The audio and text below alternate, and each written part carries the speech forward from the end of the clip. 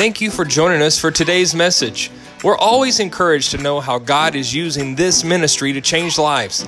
If you have a story to share about how God is working in your life, please let us know by sending us an email to amen@imtheexchange.com. Also, if you would like to support this ministry financially, you can do so online at imtheexchange.com. Doing this will help us to bless others and bring messages to you each week. Today's message is from our executive pastor, Pastor Kevin Keltz. Please take a moment and prepare your heart to hear a word from God today. Last week, I started a message called Beyond Belief, and I really had you guys look over at the banner, and we talked about how Pastor Jared, he called me last year, and it was, it's probably like 3 or 4 months ago, and he said, Kevin, I've just been thinking about and praying about what is the word? What is the word? And we had talked about the idea of where we're going, but we didn't know how to put it on a banner. And he said, God spoke to me this morning in prayer as I was praying for the church, as I was praying for us, and it's beyond belief. And as soon as he said it, I said, yes, that's it, beyond belief. And I'm going to kind of recap and review a little bit of where we went last week in the message, because I can tell you, for me personally, I'm 40 years old, and that has been the description of my journey for the last 35 years, is God taking me beyond belief. And I started just to share the simple little illustration, a story about this mom who was teaching her daughter how to prepare the famous baked ham that has been passed down from generation to generation in their family. And she's preparing, they get the ham out, they get the score the ham, they start to put all the spices on it, they put the marinade on it, they're doing all these, and they get to the last step, and they cut off both ends of the ham, and she puts it in the pan ready to be cooked, and the daughter says, Mom, why, I get everything that you did, but why did you do that last step? That seems wasteful. I don't know why you did that. And the mom thought about it, and she said, I really can't tell you why we do that. It's just, I do that because that's how my mom taught me how to do it. And she said, well, you need to call Grandma and find out, because that seems wasteful. So they get on the phone, they call Grandma.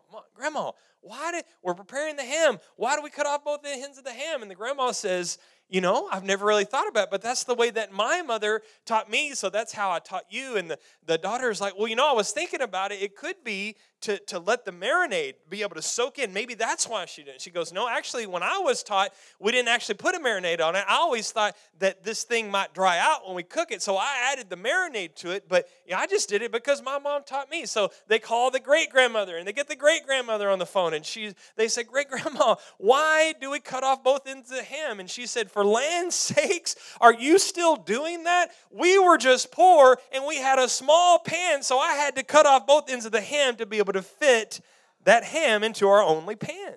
She's like, stop doing that.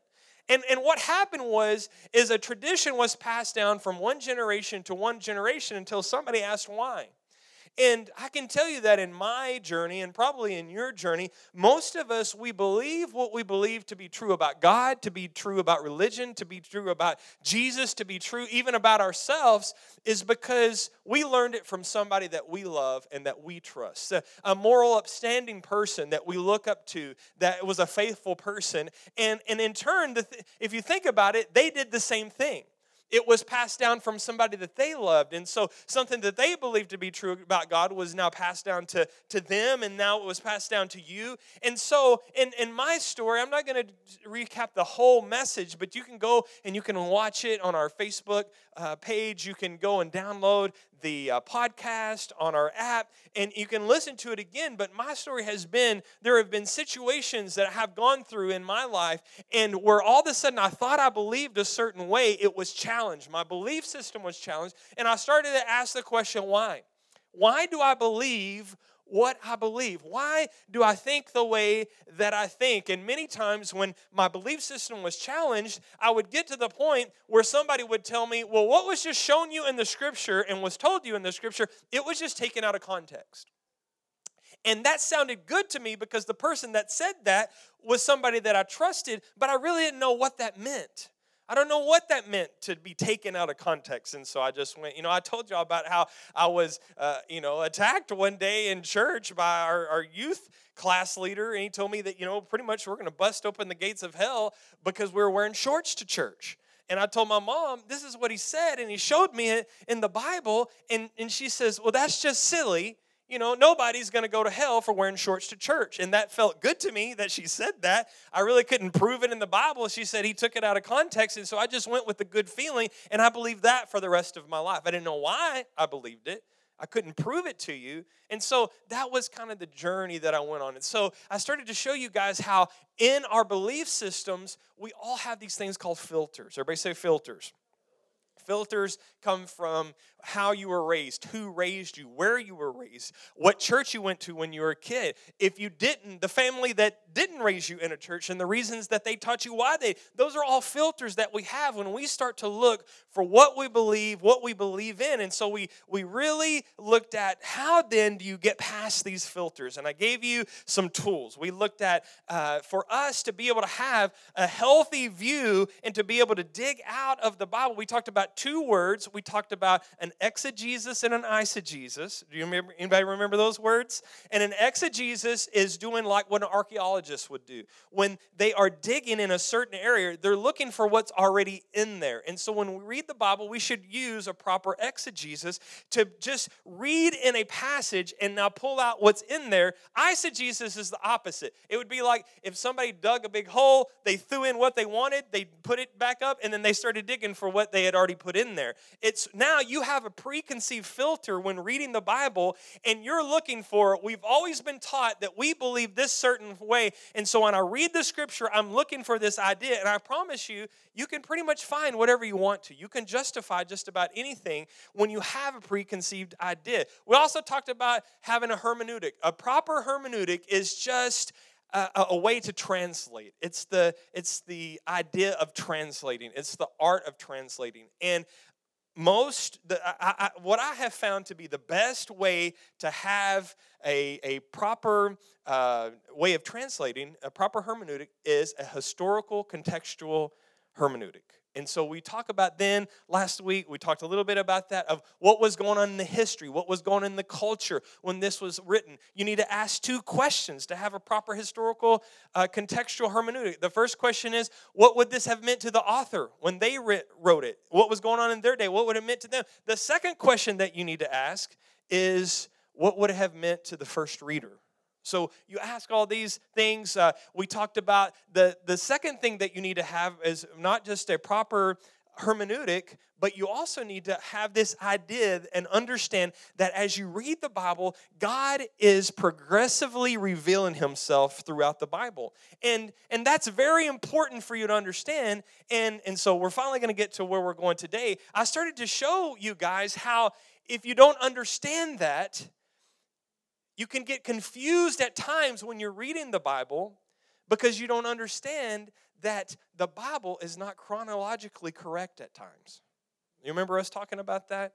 And I had a lot of you guys also just start sending me emails or posting stuff on Facebook that, what, this is so awesome. I even had somebody text me this last week and say, hey, I'm looking into buying, they actually sell a chronological Bible. Hey, that's awesome. Get yourself a chronological Bible. Now, here's the thing, though.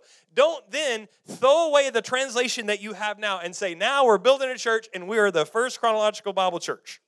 Because that's what we tend to do. We find something new and we go with that and it's only this, right?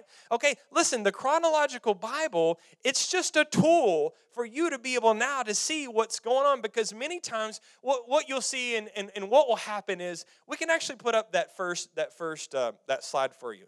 I posted this on our Facebook page this last week, and you start to see a timeline of the books in the Bible. And what you'll see then is the 14th and the 15th book that we have in our Bible are actually out of order. It's Ezra and Nehemiah. You can see way down there at like 500 BC, you see an orange box and it says Ezra.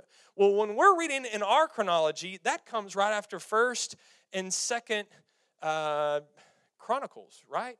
or First and Second Samuel. So we're reading, and all of a sudden you're reading along, and I'm going to read the Bible through in a year. That's your new resolution, and you get to the point where you get to the story, and you start to read Ezra and Nehemiah, and all of a sudden you read about this prophet who is now rebuilding the temple.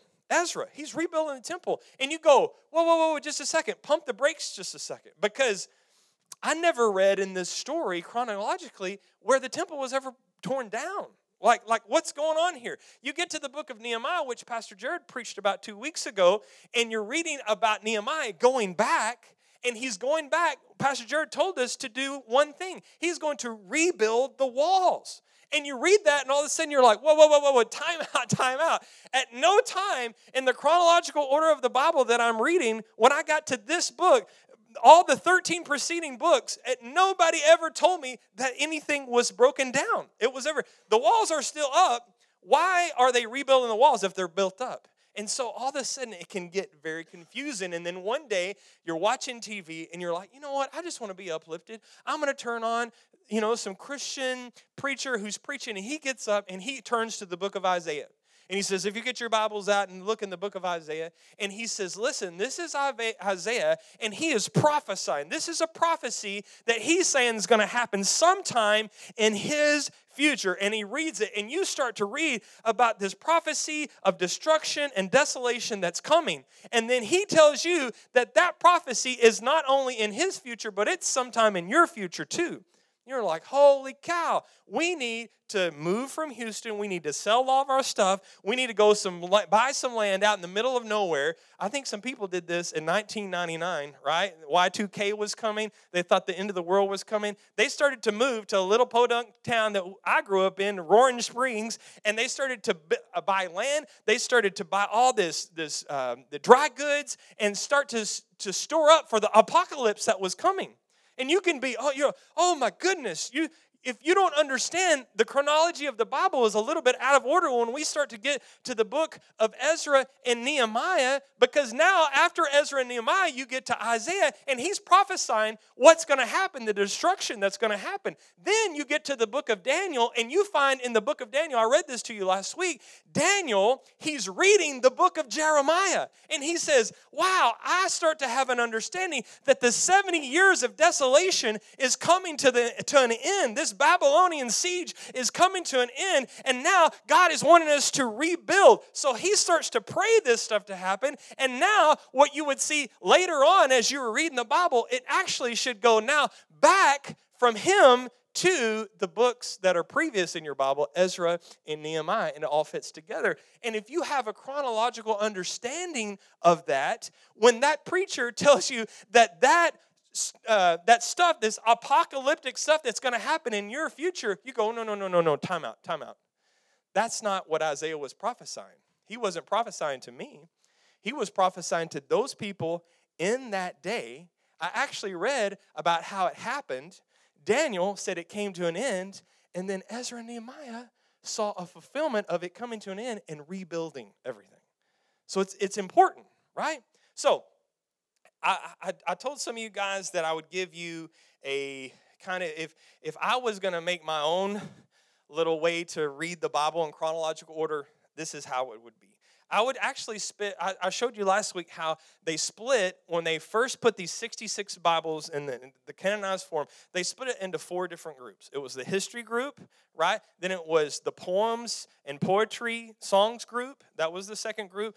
Then it was the major and minor prophets. I would actually split history into history 1 and history 2. Okay, so we would start with Genesis, and we would go all the way through to 1st and 2nd Chronicles. If you look at your Bible, look at your table of contents right now, that's a pretty good chronological order. Okay, you go through Genesis, Exodus, Leviticus, Numbers, Deuteronomy, Joshua, Judges, Ruth, 1st and 2nd Samuel, 1st and 2nd Kings, 1st and 2nd Chronicles. Okay, that's going pretty good. Then we get to a place where these new kings are coming in, and they divide the nation into 2 pieces. As they start to divide, and there's more corrupt things going on, this is where you would need to start reading the major and the major prophets. Go ahead and read the major prophets, but Don't include Daniel, because Daniel is going to come a little bit later. You'll have Isaiah, Ezekiel, Jeremiah, and you can go read this later or listen to it later and write all this stuff down, okay? You'll have Isaiah, Ezekiel, Jeremiah. They're declaring the destruction that's about to occur in Israel. Then that's when you need to start reading the minor prophets, which are contemporaries to the major prophets, okay? That would be you would stop History 1 right there, and then you would start History 2 category. History 2 category picks up with what I just told you, the book of Daniel, and he actually reads from the book of Jeremiah. There's a rebuilding. There's 70 years of desolation of Jerusalem. It's coming to an end. And then you would read Ezra, Nehemiah. That would finish the History 2 category, okay? And then what you really need to do is you need to think about the books that you don't have in there. We're talking about the Old Testament right now. It would be great then, because you see in the book of Psalms, Moses wrote some of those Psalms. Okay, so what I would do is I would just take and I would go to, the book of Exodus, and I would take and just at the end of Exodus, take those Psalms of Moses and say, okay, chronologically, this is where they fit in, and I need to read some of these and have an understanding of where Moses is in, what's going on in his culture, what's going on in his time, and why this is why he's saying these certain things. Then you can go and take the Psalms that are from King David, you can add them to the end of 1 Samuel, because that's where they go. You can take 2 Samuel and you could add what Solomon wrote, King Solomon, when he wrote his works and Proverbs and Song of Psalms. That's where those things go. Then we have a problem. Where do you put the book of Job? We talked a little bit about this last week, but Job is really what we understand to be the earliest book that was written. And so Job, now, it would really you need to cut Genesis in between where Noah and Abraham, that chronology, that's where Job goes. You could actually just leave Genesis the way that it is, and at the end put a note and say Job goes in between Noah and Abraham, okay? But that's just to have an understanding that God is revealing himself progressively. Everybody say progressively. Why, Pastor, do we need to understand that? Why do we understand? Well, I just gave you a couple of explanations, but another is the names of God. The names of God. Here's the thing. When you get up just say on Monday morning, tomorrow, and you say, I have a relationship with God. I want to continue to know him more. I'm going to get up and I'm going to read my Bible. Most of us do that in the form of either a daily Bible reading. That's great. I'm going to tell you, don't stop doing that. Or we do a devotional, right? In a daily Bible reading or a devotional, what we do is we just read parts of the Bible. We just take out a little part, and then we get a little edification of that, and that continues for us to go. Keep doing that. Please, don't hear me saying stop doing that. There is a problem with that, though. Let's say one day you open up your Bible reading, and you get to, let's say, Genesis chapter 22, verse 14. And you read it, and it says, and Abraham, out of the King James Version says this, and Abraham called the name of that place Jehovah Jireh. And you haven't been coming to church very much.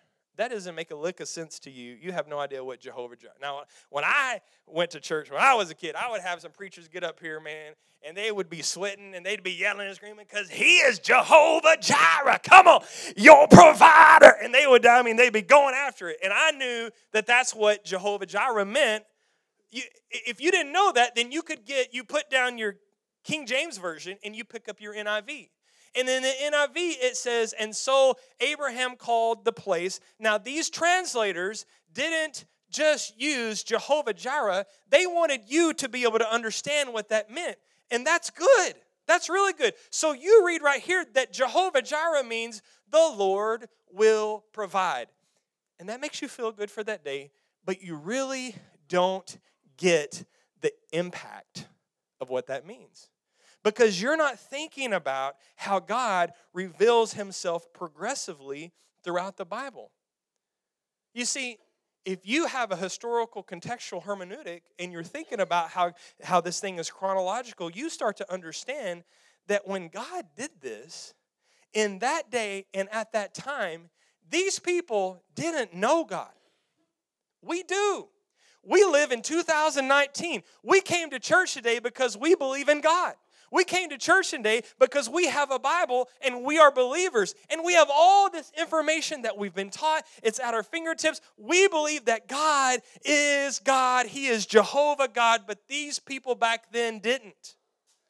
So what you have is going along, God starts to reveal himself. And you have to understand that back in those days, something that existed and was commonly known was monotheism. Does anybody know what monotheism means?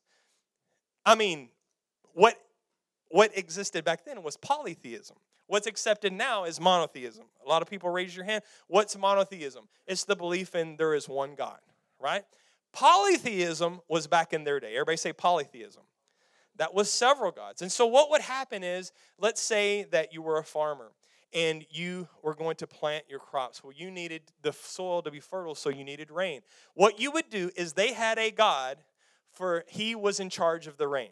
And so they would go and they would have a sacrifice for that God. And they would say, we present this sacrifice and we pray to you, O God of the rain, send the rain. But at the same time, they had a different God, and he was the sun god. And they say, after the rain, we need the sun. So we need our crops to grow. So they would go to the sun god, who was different from the rain god, and they would make a sacrifice, a different sacrifice to a different God, and beg and plead, please send the sun. And then somebody would get sick in their family, and that was grandma's God. So they go to grandma and they say, God, who's the healing God? And she'd say, oh, it's so-and-so and such and such. And to get the healing so this person doesn't die, you need to go and you need to offer this type of sacrifice to this certain God. Listen, that was common. Everybody say common. That was normal. That's what everybody knew in that day and at that time. And so all of a sudden, God comes along, the one true God, Jehovah God. And one day he comes to Abraham. And he says, I know you don't know me. I know we're just starting this relationship. You can't go to a book and find this anywhere. There's not the internet. You don't have access to this information, Abraham. But you need to know that I am Jehovah Jireh, and I am your provider. And this is, he's going, what? I thought that was this God. And God goes, no. I'm about to take you beyond belief, Abraham. Because you used to have this God for the sun and that God for the rain and this God for healer. But you don't need a bunch of other gods, Abraham, because I am Jehovah Jireh. I am the God, the Lord who provides for you. I am Jehovah Nisi. I am the God who protects you, Abraham. I am Jehovah Rapha. I am the God who heals you. And moment by moment and day by day and experience by experience, all of a sudden, God is revealing himself progressively to these people. When we read that scripture, we go, oh, I already knew that God's a provider. And I'm glad that it just reminded me of this. When Abraham was downloading this stuff, it was happening to him for the first time, and it was huge, baby. It was awesome. So, guys, it's important to have a proper understanding that God reveals himself progressively. Now, let's talk about the New Testament for just a second, because we talked about the Old Testament and the chronology of that. Now, let me show you. I'm gonna go back in my slides just a little bit, and I want you to put up this little diagram that we have for you this morning. This is very interesting. The book of Genesis, the time span of this book, I don't know if you knew this, but the book of Genesis, it starts with Adam and it ends with Joseph. That is a time span of 2,417 years.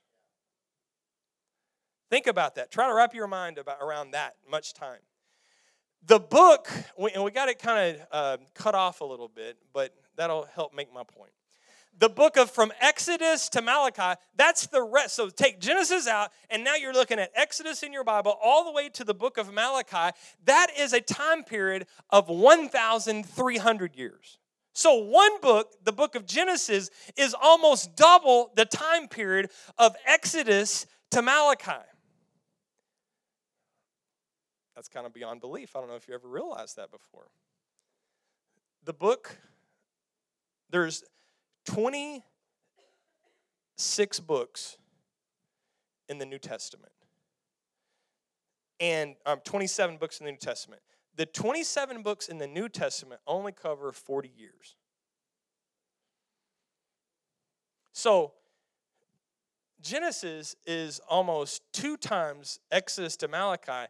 Genesis is almost 60 times the time span of the New Testament. See, the New Testament was written within one generation in the same political environment and the same culture that things are going on. So listen, when we talk about the chronology of the New Testament, it's not as important as the chronology of the Old Testament. And really, Genesis is in pretty great order. But here's the thing. The thing that gets us really mixed up is all the craziness between Exodus and Malachi. That 1,300 years can get some people confused. So it's important for us to be able to understand. I will tell you this. There are some scholars who have made an attempt to prove that the New Testament was written a little longer than 40 years. They like to add on, like 20 years or 10 years to say, that it was literally written in 80.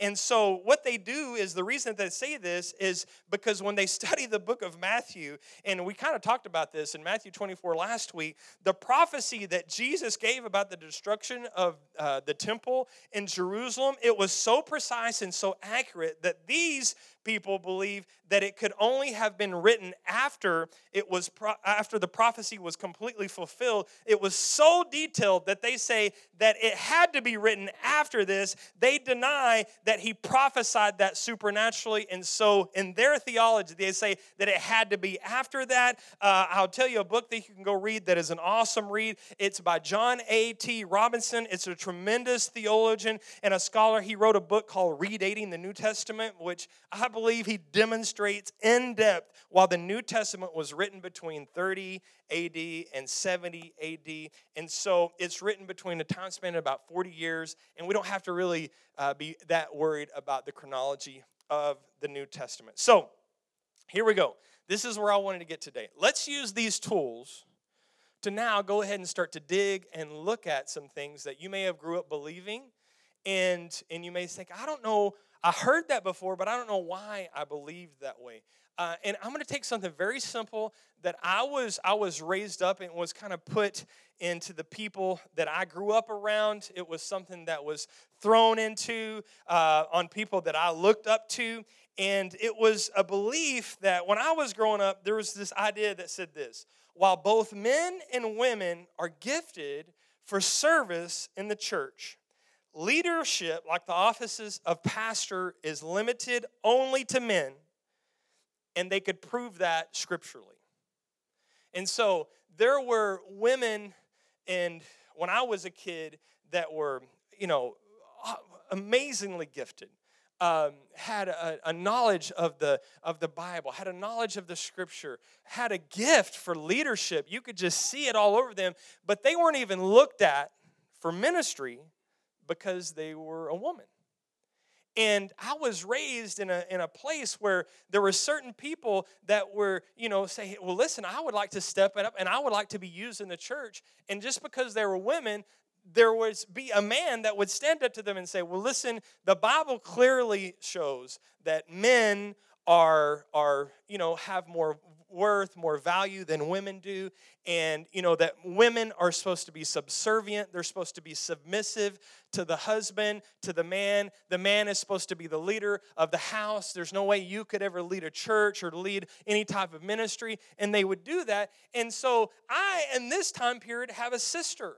I have one sibling. She's younger than me. And so, in that type of environment, if you're a little girl in the service and the pastor is saying that type of thing, you start to get a perspective of Father God. You fill in the blank of what you think that girl would think. I'm the proud father of 4 children. 3 of them are girls. And so there is a lot of people, even today, that would look at my daughters and say, well, I know that you're very intelligent. I know that you're a great person, but God just really can't use you.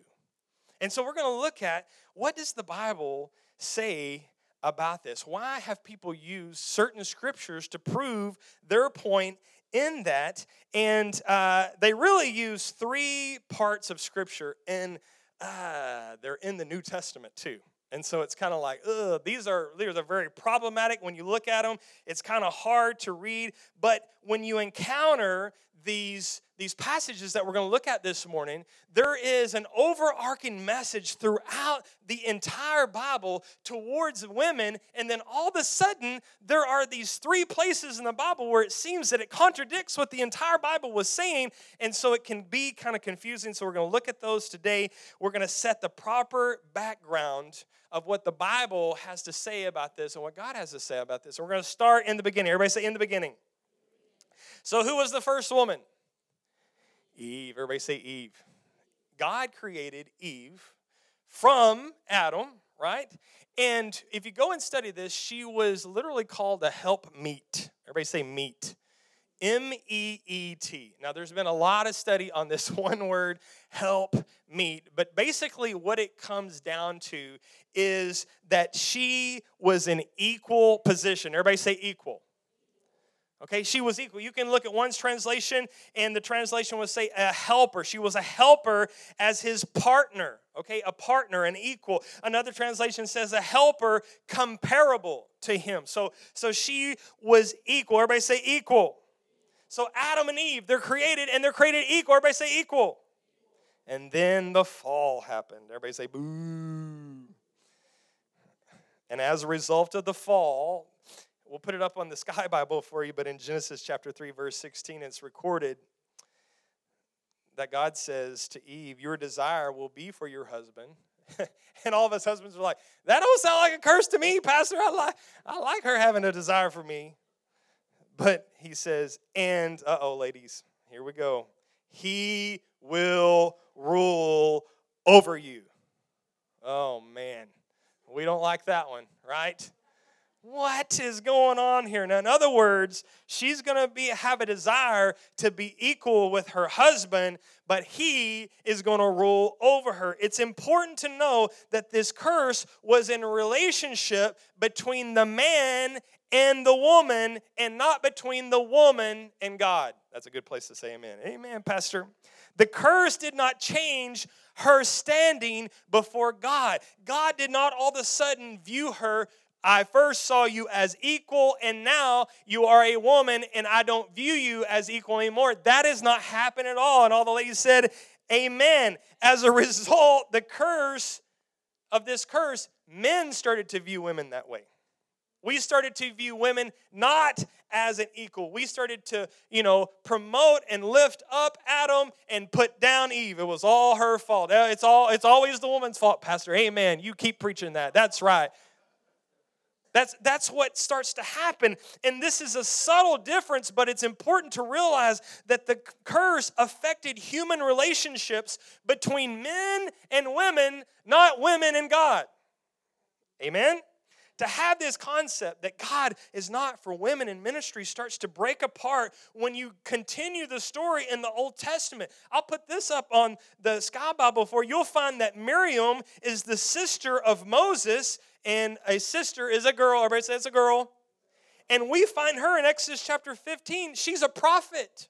Miriam is a prophet. Huldah is in 2 Kings chapter 22, and Huldah is named a prophet. And then Deborah, ladies, let me tell you about Deborah. In Judges chapter 4, it says that she is a judge. So Deborah is a senior political leader in a nation, and not only that, she is a prophet. You see, even in the Old Testament system, God appointed women as high-level spiritual and political leaders. He still saw them as equals. It says something about how God sees women and whether or not he's okay with women in ministry. And then we're going along and we find an example of the difference between the way that God perceives women and the way that man perceives women. And it comes in the story of Noah. So Noah is instructed to build this boat. And everybody thinks Noah's crazy. And he seems crazy to everybody. He's building this boat and all this stuff is going on. And then what happens is in Genesis chapter 7, it says that Noah makes this decision of how him and his family are going to enter the ark.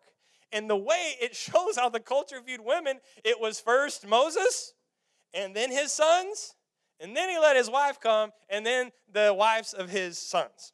That's how they entered in the single file line. And who was first? It was the men, because that's how it is.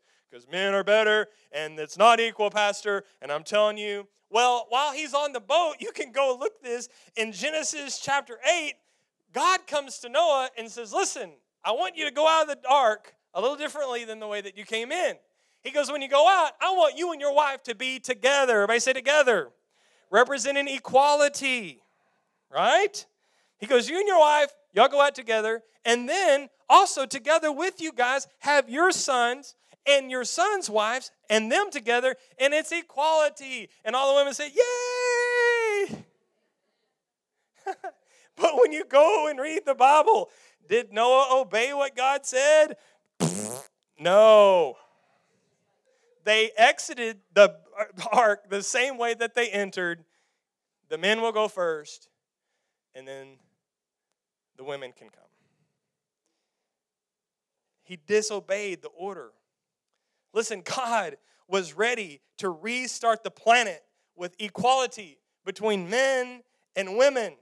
And Noah completely blows it, and he sticks with an old culture. He sticks with his old view. Thanks a lot, Noah. Thanks for helping us out, right? So, we're going to go to the New Testament. The New Testament also gives us examples of women who held significant positions of leadership. Anna, everybody say Anna. Go to Luke chapter 2, verse 36. You'll find that Anna is named as a prophet. And this was significant because, listen, in the hierarchy of authority, the highest tier of authority, you can go read in 1 Chronicles chapter 12. It says, in the church, these are the highest places of authority God has placed in the church. First, what's first?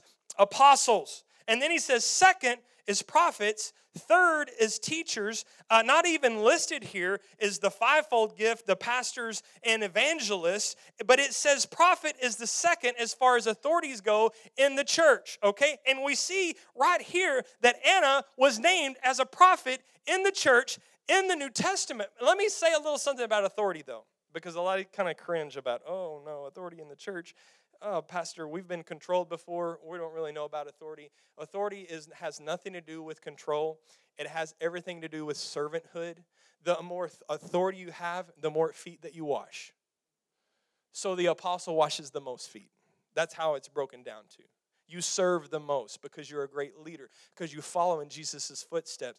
He is the king of the whole entire everything. He is the Son of God. And he got down on his knees and he washed the feet of his disciples. That's where, when I talk about authority, okay, and it says right here that this woman, Anna, was named as a prophet in Luke chapter 2, verse 36.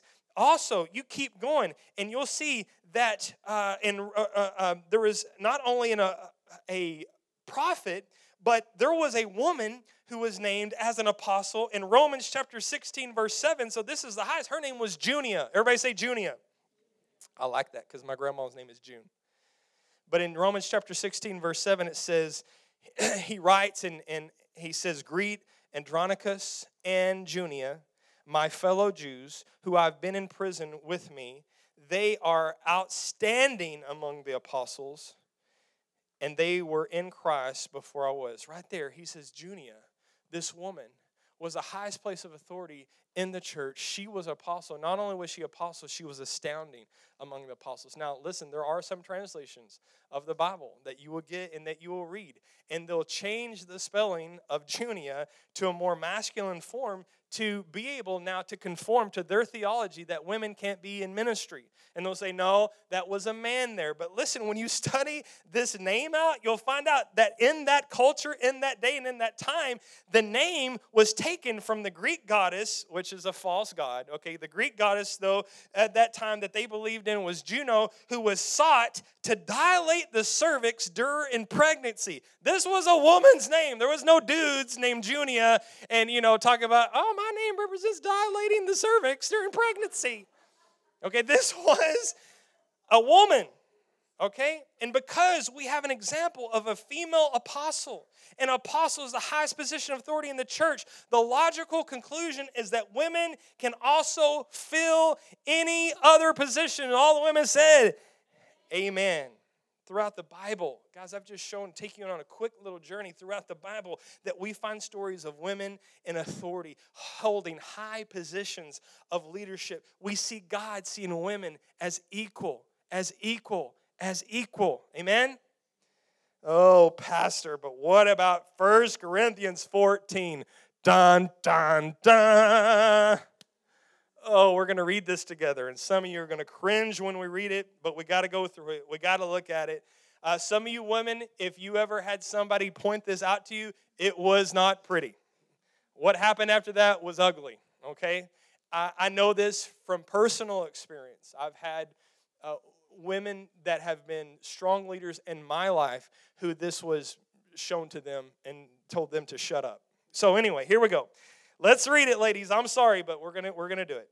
1 Corinthians chapter 14, verse 34 says this: women should remain silent in the church. And all the men said, hush, pastor, hush, don't get me in trouble. Women should remain silent in the churches. They are not allowed to speak, but must be in submission as the law says. Look at that. Underline that if you have your Bible. As the law says. Woo! And if they want to inquire about something, somebody about to get in trouble right here. They should ask their own husbands at home. Hey, Jack, woo! All right, thank you for coming, and we'll see you later. For it is disgraceful for a woman to speak in the church. Elena, where's she at? Oh my gosh, I can't believe you spoke out this morning. It's disgraceful. I'm showing you in the scripture, and I'm going to throw this book at you. I hate to say this, but there has been many books. There has been many sermons. There has been many scholarly papers written that explain this, for women not to have any position in ministry, that they're not equal, and it's completely different from the viewpoint that God has of women being equal in the Bible. Now, to bring these two verses into context, you need to understand something very simple. Now, I'm gonna say it to you, and at first, it's going to be kind of weird when I say it, but stick with me because I'm going to prove it to you. So, this is what you need to understand. These two verses are actually a quote from a letter from the Corinthians to Paul. So right here, the Corinthians, this letter, this 1 Corinthians, it's an epistle. It's a letter from Paul that's he writing to who? The church in Corinth, right? So he sent them a letter. I'm going to show you that they also sent him a letter. In other words, this is not Paul's opinion. Paul was not teaching this as a gospel. He was not saying this. He was just quoting from the letter that they had sent to him. And we're going to see in a minute, as soon as he finishes quoting them, he rebukes what he just quoted, which can kind of be confusing if you don't understand what we're talking about this morning. So first of all, let me ask you a question. So, say I came to you this morning and I said, hey, I'm Pastor Kevin. I need to talk to you about something. I'd like to send you an email. Can you give me your email address? And you say, sure, Pastor Kevin. And then I send you an email, and connected to the email, it's a PDF, and it's a letter, and you open up the PDF, and I have written you an 8-page letter. And you're like, what did I just get myself into? Why did I give myself my email to this pastor who's sending me a book? Like, I thought he was just going to send me an email. But it's an 8-page letter that I've sent to you. Now, are you going to, in that moment, make the decision, wow, this is a long email. And you know what? I don't think I can read this in one day. So what I'm going to do is I'm going to split this up into an 8-day read. And I'm going to read, my plan is to read 1 page of this email a day. So day 1, I'll read a page. Day 2, I'll read a page. It's 8 pages. I can do it in 8 days. And then you decide, and you know what I'm going to do? I'm just going to print it out, and I'm going to throw all the pages out on the ground, and then I'm going to kind of run around in a circle, and then all of a sudden I'm going to go boom, and whatever page that I put my finger on, that's where I'm going to start. Would any of you make the decision to do that? Maybe you would, but I wouldn't. And here's the problem. Please don't stop reading your daily devotionals. Please don't stop reading your daily Bible reading that are just little spots. But what you have done when you wake up on Monday morning and you go, oh, what's my daily Bible reading plan? And it says, well, today you're going to read 1 Corinthians chapter 14, verse 34 and 35. And you go, okay. What you did is you just printed out the whole email, you went in circles, and you put down, and you go, wow. And after reading that, you're done because that was your daily Bible reading. And what you got out of it is, man, Paul is sexist.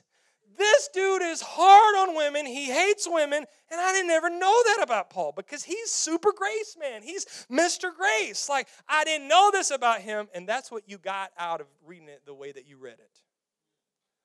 So, if you're going along and you see that God progressively through the Bible is revealing himself unto women as they're not less than men, they're equal to men.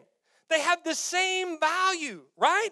You see that, and then all of a sudden you come to your daily Bible reading and you read this and you go, this doesn't fit in to what the whole entire thing of what I've seen. What do you need to do? You need to read the letter in entirety. You need to start in chapter 1 and you need to read the entire letter. Now, when you start to do that, you start in chapter 1 and you start reading. You're not reading a segment anymore. You're going really good. All of a sudden, you're going to get to chapter 7. So you go chapter 1, 2, 3. You're reading. You're tracking along all these ideas. You get to chapter 7, and you'll see that it says this. In chapter 7, verse 1, he says, now for the matters that you wrote about.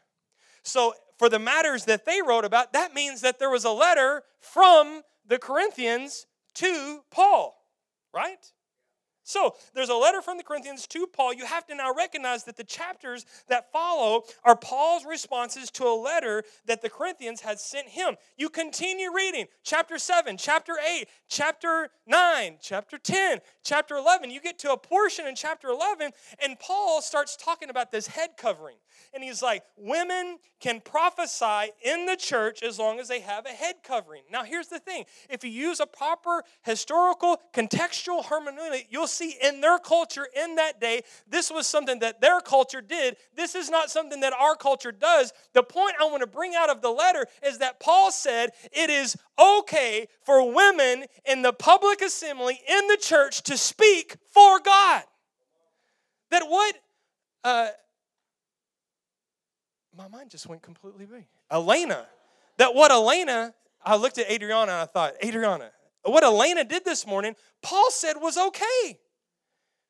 He says, I just want you to do it as far as you need to put a head covering on. Now, next time, Elena, when you get the head covering going.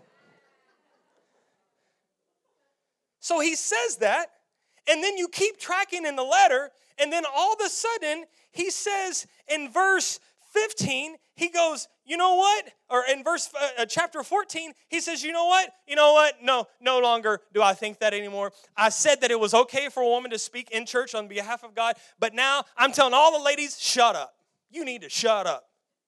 Doesn't that seem off? Shouldn't there be red flags going off? Boop, boop, boop, boop. Paul, you've lost your mind. Why did you say something right here? And so it's because he's quoting the letter that they read to him, and that's why it looks so rough. Guys, listen, if you just read this in context, you will start to see that he goes on and he says that as the law should say. In verse 34, women should remain silent in the church. They are not allowed to speak, but must be in submission as the law said. As the law said, another red flag. Boop, boop, boop, boop, boop. If you've heard Pastor Jared speak anything about this guy, Paul, he was a champion, not of the law, but of grace. He writes a whole letter to the Galatians going, you guys are trying to go back to the law. Stop it. Time out. Don't do the law, not the law. In fact, he says in one of the scriptures, he says that the law is the ministry that brought death. So for Paul to all of a sudden stand up and go, all of a sudden, I'm going to tell all the women to shut up as the law says. And that is heavy-handed. I mean, I'm really putting them on the ladies. Does that sound like something that Paul would say? No, it's because he didn't say it. It's because he was quoting from the letter that was sent to him, and now he's about to rebuke it. In fact, let's just say that you're right. Let's just say that you're right, and that Paul did say that he said, I'm just going to tell you, ladies, that you can't do it because the law says. Go study the law. Nowhere in the law does it say that women can't talk and that women can't talk in the church because there wasn't a church the way that they understood it in that day. It doesn't even make sense, right? And then he keeps on, and in verse 36, he presses, he just quoted 34 and 35, which was so hard to read. It's hard to read because it was somebody else's opinion, and they were saying, there's some messed up stuff going on, and we feel like it would be better if the women just shut up. And Paul says, okay, that's what you said. And then he says in verse 36, right after he quotes that, he says, or did the word of God originate with you? Or are you the only people that the word of God has reached? If anyone thinks that they are a prophet, he said anyone. If anyone thinks that they are a prophet or otherwise gifted by the Spirit, if anyone thinks that they are gifted by the Spirit, he says, let them acknowledge what I am. He says, not the law.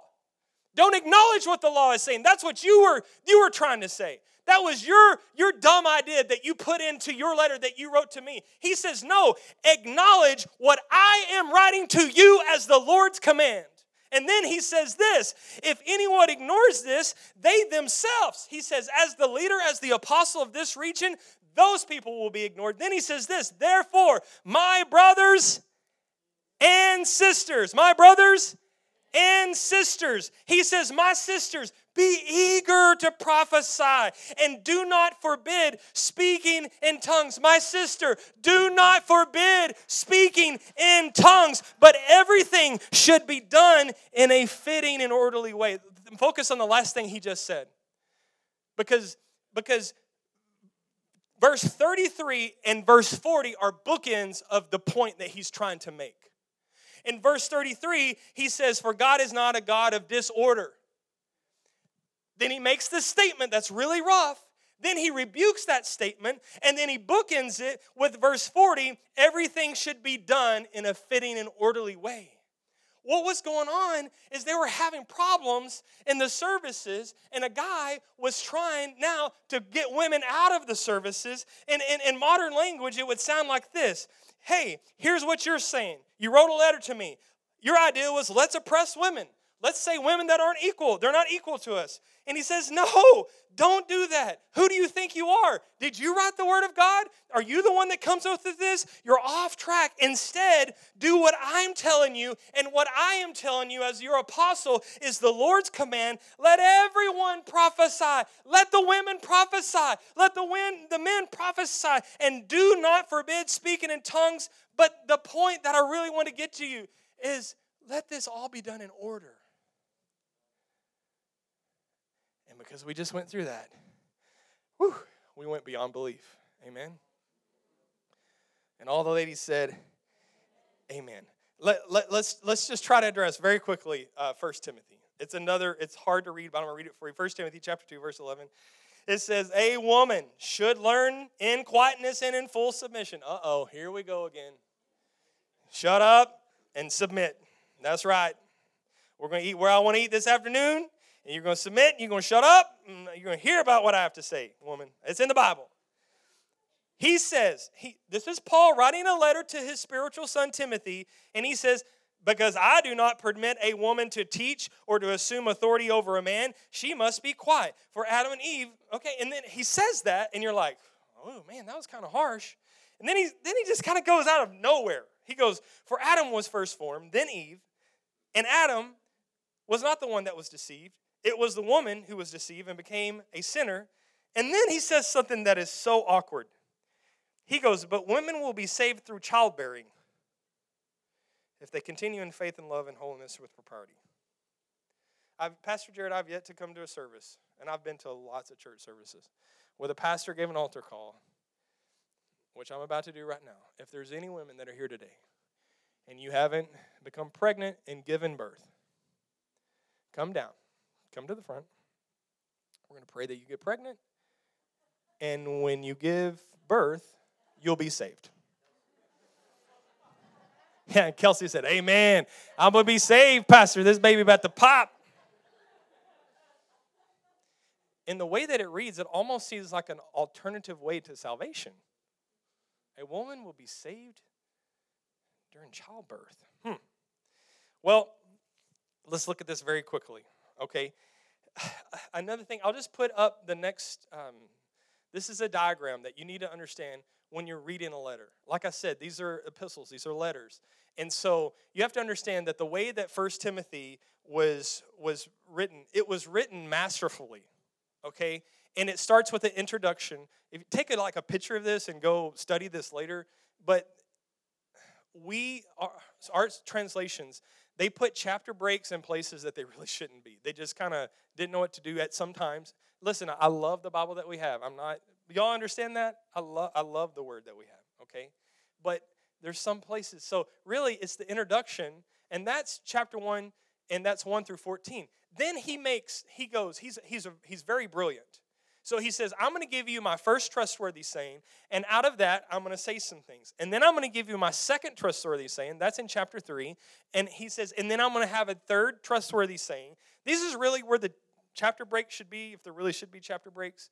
It's just there so we could get to it quicker. Y'all understand that? So then he gets to the conclusion is in chapter 6. Now, what I just read is underneath the heading of his first trustworthy saying. Let me read that to you right quick. 1 Timothy chapter 1, he says, here is my trustworthy saying, and it deserves full acceptance. Okay, Timothy? He says, Jesus Christ came into the world to save sinners. And everybody said, amen. And he says, of all the sinners, he says, I'm the worst.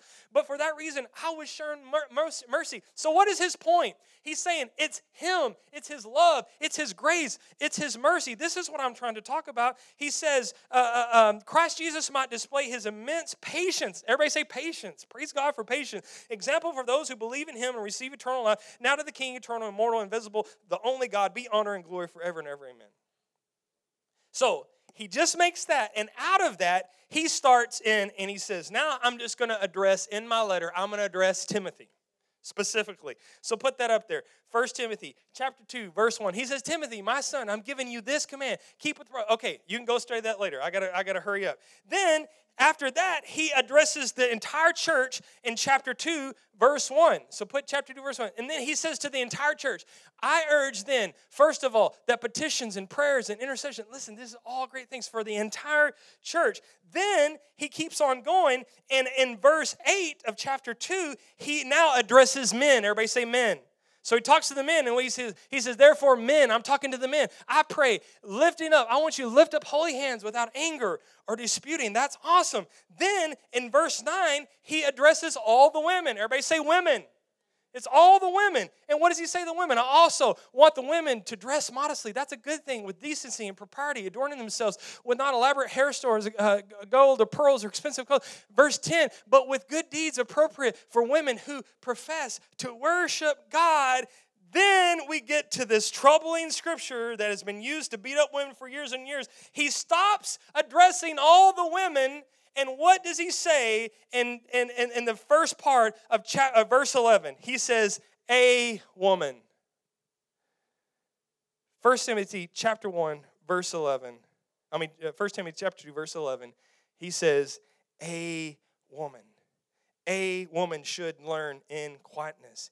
He stops addressing all the women, and he addresses a singular, particular, one woman. Only in verse 15 does he go back to addressing all the women when he talks about the childbearing. We'll get to that in just a second. But right here in these passages of Scripture, he is addressing a woman. Now listen, commentators who have looked at this passage closely say that Timothy received this letter while he was at the church in Ephesus. That's where Paul had previously been for 2 years teaching every day in the school of Tyrannus. You can go read about that in Acts chapter 19. Now Timothy was the lead apostle there. Now, it's when he receives this letter, he's the lead apostle in Tyrannus. He was running into some issues because in Ephesus, this was the home of the cult of Diana. So this is historical contextual right here. One of the teachings of this cult of Diana was that Eve was the pinnacle of creation. It was formed there, it was formed first, and that Adam then was actually the one who was deceived in the garden, not Eve. Therefore, they pointed the finger. There was a women's lib movement going on, okay? And they're like, we've been oppressed. They said, we're not equals. Well, you know what? We'll change this whole story around. It wasn't Adam that was created first. It was Eve that created first. And this is what we're going to do. We're going to start saying this. We're going to start going in to the services, these churches that they're having, and we're going to start to proclaim that this is how it was. The problem was these female idol worshipers, they got saved. They had this theology wrong, and the creation story was all wrong to them, and they gave them a negative attitude towards men. Many scholars believe that there was an individual woman who was causing Timothy problems. That's why Paul says, women, women, women, and then he says, Timothy, I know about the woman you're talking about, and he says, a woman. I do not permit that woman to teach or assume authority over a man. Take the word authority. The word translated there for authority is authentian. Authentian is not a very casual and normal use of the word when you see the Bible translation. Authentian, it means the most violent usurping of authority. And so authority is a good thing, but at times it can be a bad thing, especially in this form. So this is the point. Paul was not implying that he would allow men to violently usurp authority. That's not the point at all. In other words, gender is not the issue being addressed here. Instead, he was saying, in essence, he was saying, I would not allow this specific woman to keep usurping your authority by disrupting your services with these crazy teachings. Paul was pointing out that this woman's inappropriate behavior was the problem. It wasn't her gender that was the problem, it's what she was doing. Her behavior that was a problem. People were literally jumping up in the middle of services and trying to take over with their bizarre teachings. So let's get the worship team to come up here, and I'll land the plane with this. God loves women. He created women, and he created women equal to men. Men are not better than women. Women are not better than men. Amen. We're equal, okay? But let's talk about, and I just want to show you something very quickly. What is all this jive about women will be saved through childbearing? I'm going to show you something really cool, and I encourage everybody, just write this down, BibleHub.com or BibleHub.net, one of those. I'm going to put this up on the Sky Bible for you, and I want to show you. Now, I've talked about the King James translation today. I've talked about the NIV. Two forms of study that I use in particular are the Interlinear Bible, and I like to use the Young's Literal Translation. The NIV will translate the Greek to you thought for thought. Everybody say thought for thought. And that's a good thing. It makes for an easy read. Young's Literal Translation will translate the Greek word for word. And we'll talk about that later on this year. We're really going to get deep in some stuff, okay? So word for word. So I went, and this is just a screenshot of the Interlinear Bible of 1 Timothy chapter 2, verse 15. And so what it does, it'll show you the Greek word, and then it will show you the English word. And it translates it word for word. So let's look at this right quick. She will be saved is this Greek word sothesete. However is day. Through is dia. Whoa. Time out, Pastor. There's just a dash for this word that's in the original Greek translation. T-E-S. Tes. Whoa, time out. This is why this scripture is so frustrating and hard to understand, is because the translators didn't translate the whole scripture. It's in the Greek, it's just not in your translation. There should be a word, and that word is translated the. So it should say, she will be saved, however, through the childbearing. Translators at that time and at that day, when they were translated, that didn't make sense to them. So you know what they just did? They just smoothed it out, and they just took out T-E-S, the. But when you put it, listen, you can go and look at Young's Literal Translation, and it actually includes the, because it's not thought for thought, it's word for word. It puts the word the in there, and it should say the childbearing. Everybody say the childbearing. So what the childbearing is it talking about? Well, think about in context of what he just said, right? The previous 2 verses are talking about Adam and Eve. And if you go back to Genesis chapter 3, verse 15, I'll put this up on the screen for you. The Bible says this, and I will put enmity. This is God speaking to the serpent. He says, I will put enmity between you and who? The woman. Everybody say Eve. And he says, and between your offspring. Everybody say offspring. Offspring. He says, between your offspring and Eve's offspring. And it says that her offspring now will crush your head. Woo! Who's that talking about?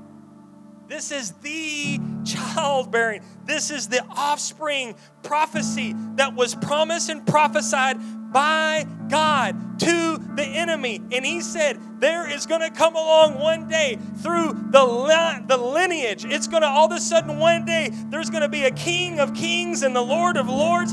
And it's going to now, in verse 15, we can read, but women will be saved through the childbearing. Young's literal translation actually capitalizes the C in childbearing because it's talking about the fulfillment of what was promised to Eve. It's what he promised to Eve about her offspring one day would come now and crush the head of the serpent. And this is saying that they are saved through a child that was born. Isn't that good?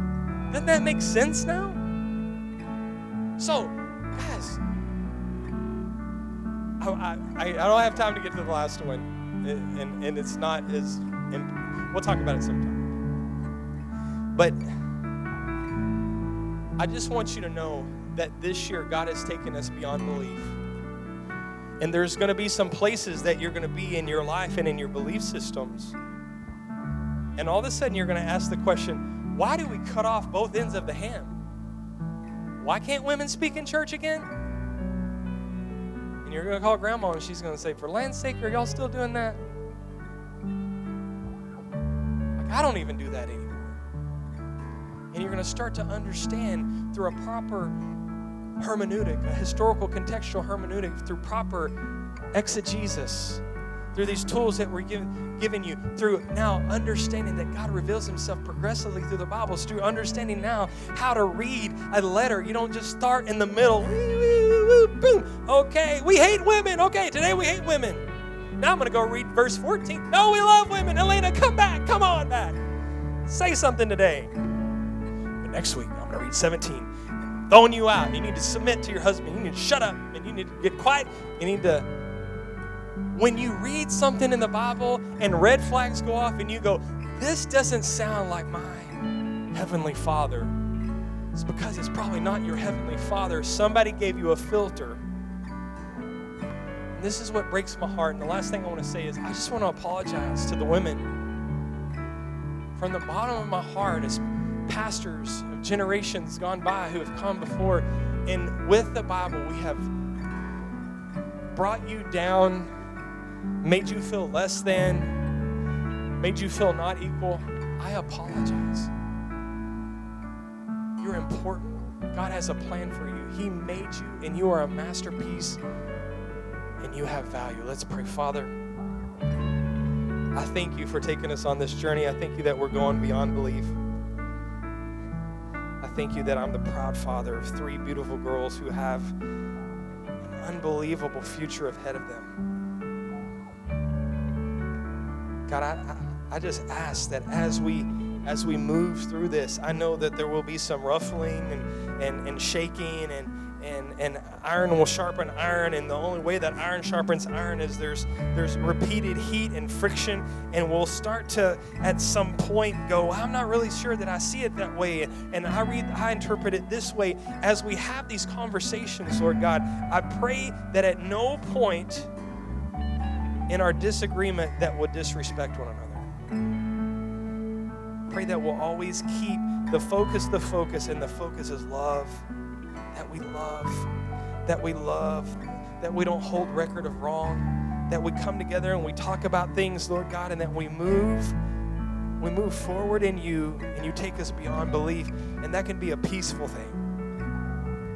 I declare that this morning in the mighty name of Jesus. Everybody said amen.